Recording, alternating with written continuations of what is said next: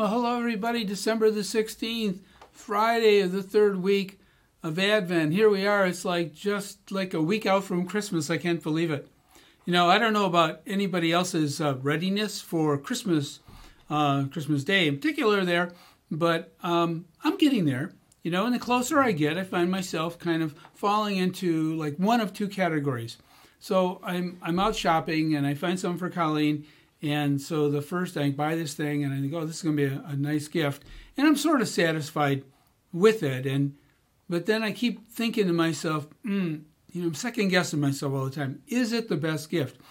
And then there are those times, you go in the store and I just see like, this is it. I know this is what she wants. She's really satisfied and I'm really feeling good about it.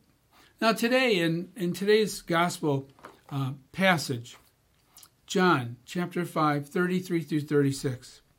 Jesus said to the Jews, "You sent emissaries to John, and he testified to the truth. I do not accept testimony from a human being, but I say this so that you may be saved. John was a burning and shining lamp, and for a while you were content to rejoice in his light. But I have testimony greater than John's, the works that the Father gave me to accomplish.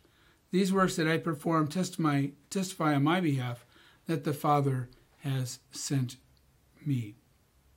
Now this passage follows the healing of the man who had been ill for, I think it was like 38 years. And people were, frankly, really impressed, obviously, by all of this.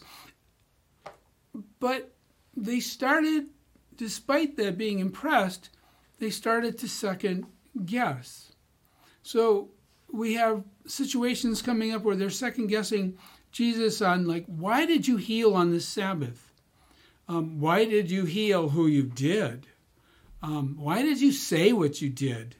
It's clear they wonder why this man, this Jesus, carries on as he does.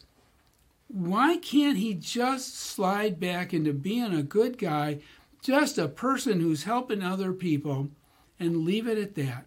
Why does he bring such attention to himself? Why does he always seem to cross the line?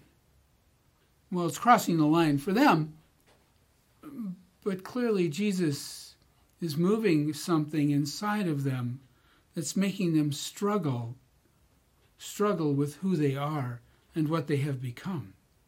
Now, in hindsight, we know why and what was going on. But as Advent continues on, with just a short time left, we consider it an invitation for us to look into the deeper why that Jesus does what Jesus does. A why that exists and will exist within our hearts. A why that says we are truly satisfied with our Lord and in our Lord. Have a great weekend, everyone.